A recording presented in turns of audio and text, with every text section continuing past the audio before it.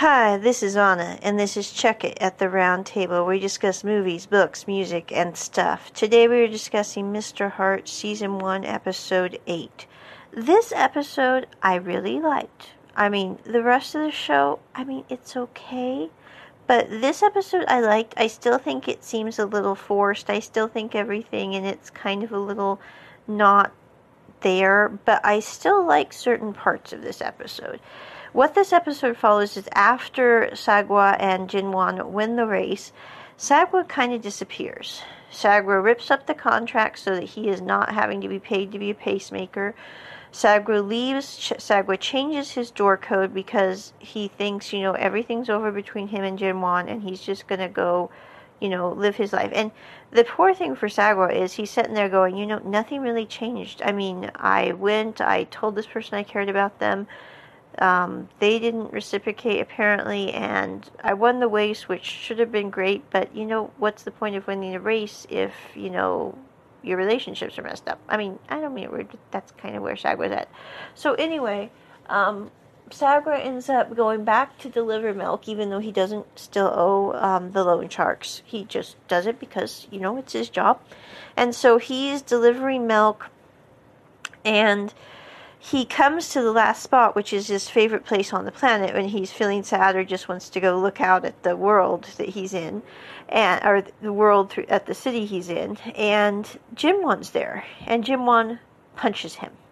And he's like, Jinwon, just because I came in first, the only reason I came in first was because I knew if I didn't, I would have to sign that paper and become your paid pacemaker, and I'm not doing that.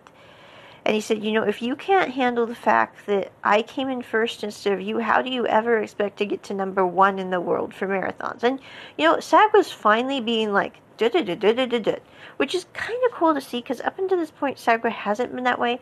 And, I think sometimes in life, it really does come down to saying, and then, you said that, and you're moved forward, and you can actually recalibrate, which sounds really weird. But, I'm not really into conflict, so I'm not a very good person to discuss this with. But I'm just saying, Sagwa saying that, I think, is when everything kind of started to turn around for him.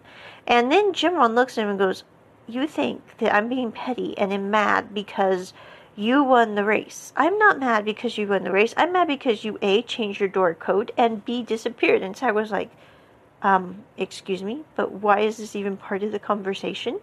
And then he's kind of going, you can see in his mind, he's got these little gears rolling, and he's going, why is he upset? I changed my door code. And Jinwon's like, you know what? You need to be consistent in life. You have been consistent up until this point about telling me that you liked me, telling me that you wanted to, have it be more than like, and then you just, up and leave. And Sagwa's sitting there going, I up and left because apparently you didn't want any part of that, and you kind of, I thought, shut the door on that. And so you've got these two guys standing, and they're just like, and it's kind of funny to watch because it's like watching two kids. And I don't know why, but whenever I see things like this, I sit there and go, we never really grow up. We might want to think that we are grown up. We might want to think we're mature. But at the end of the day, we're all sitting there like a bunch of 3-year-olds who are trying to decide how to handle the fact that so-and-so has a fire truck and you don't, and how do you deal with that issue. Really, in the end of the day, that's kind of it. It sometimes is a little more complex than that, but oftentimes, no. And it's why I think it's so funny to watch in film. But anyway, Jinwon is sitting there, and he is very upset. And he's like, I do think I like you. I have never liked anyone before, so I don't really know if I like you or not. And so you have this very awkwardness between the two of them. And then they finally decide that they're going to make this work. And then they end up going for their first date, which is absolutely hilarious because Jinwon has dressed up and Sangha has dressed up, and they are trying to figure out what to do on the first date because neither one of them have ever gone on a first date with anyone. And it's funny because Sakura goes, well, certainly you must have gone on a first date with somebody, to Jinwon, and Jinwon's like, yes, I have. And then he's like, no, I really have not. And Sakura's sitting there going, oh, he's backpedaling because he doesn't want me to think that he didn't go on a first date, but he didn't, and it's so funny to watch their awkwardness, and then they end up just deciding to go take a run because they can't really think of what to do.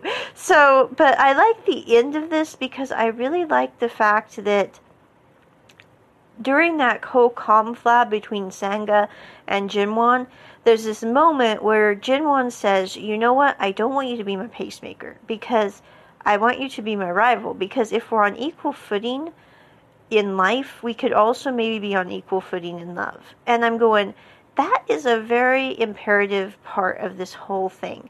I mean, whether you're talking about the series as a whole or their relationship, because I think the thing is if you can't see someone as your equal, there's no way you're going to make a relationship work, whether that's, you know, as a friend, as a compatriot, as a romantic interest.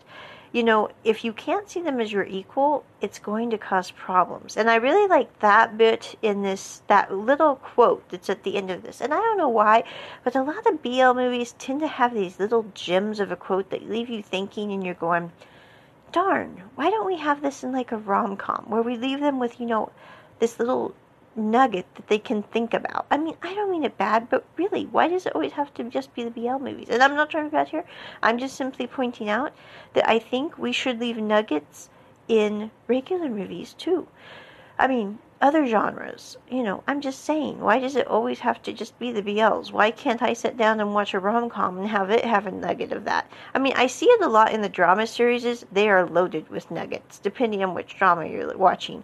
But I'm just saying, as a genre, the BLs typically leave you with this little quote at the end that you're going, okay. But the other thing I liked about this is at the very end of the show when they're running for their date, the Sangwa character says, you know, whether you're talking about life or whether you're talking about love, it's like a marathon. Once you start, you really can't stop it. I'm going, you know, that's kind of true. Although, you know, sometimes love does quit and sometimes life does quit. But I think, you know, the realization that they need to be equals if they're going to make anything work really is a good imperative one. Again, I'm not particularly enamored with this series. I mean, I really didn't come to the table with high hopes for it because, again, I looked at it and went, oh, South Korean BL. This is going to be kind of like other South Korean BLs, and unfortunately, I was right. I mean, I don't like being right. I wish sometimes I was dead wrong about stuff. Sometimes I wish, you know, yeah, I could be pleasantly surprised and it would not be that way, but this was not one of those times. And again, the other thing I really didn't like about it is the super short episodes. I mean, I'm not trying to be weird, but 11 minutes? I'm guessing that Vicky Rukatan's probably going to combine them all, so it will be like a, you know, 80-minute movie when it's all said and done. But it was just really weird to have the 11-minute episodes. And I did like the musical score. The music was nice. It was kind of lighthearted and happy. It's not like if you're used to like music from, for example, Love by Chance or like other Korean drama types like Romance as a Bonus Book. This is not the same kind of music. Everything's kind of lighter and less realistic in this show. I mean, I'm not trying to be bad here, and I think it's great, again, that they're doing these kind of shows in South Korea right now, just because it will maybe help lessen the difficulties there for people who are homosexual because of the stigmatism attached. I mean, I don't know. I'm just saying every little bit helps, but I just wasn't really impressed with the quality of acting or the portrayal storyline. And, you know, the music was okay, but it wasn't, like, monumental. And I don't mean it weird, but I figure if we're going to put our effort and time and energy into something, we should end up with something that's, well, bloody monumental. So that is kind of my review of Mr. Heart. I would probably give it a 4 out of 10.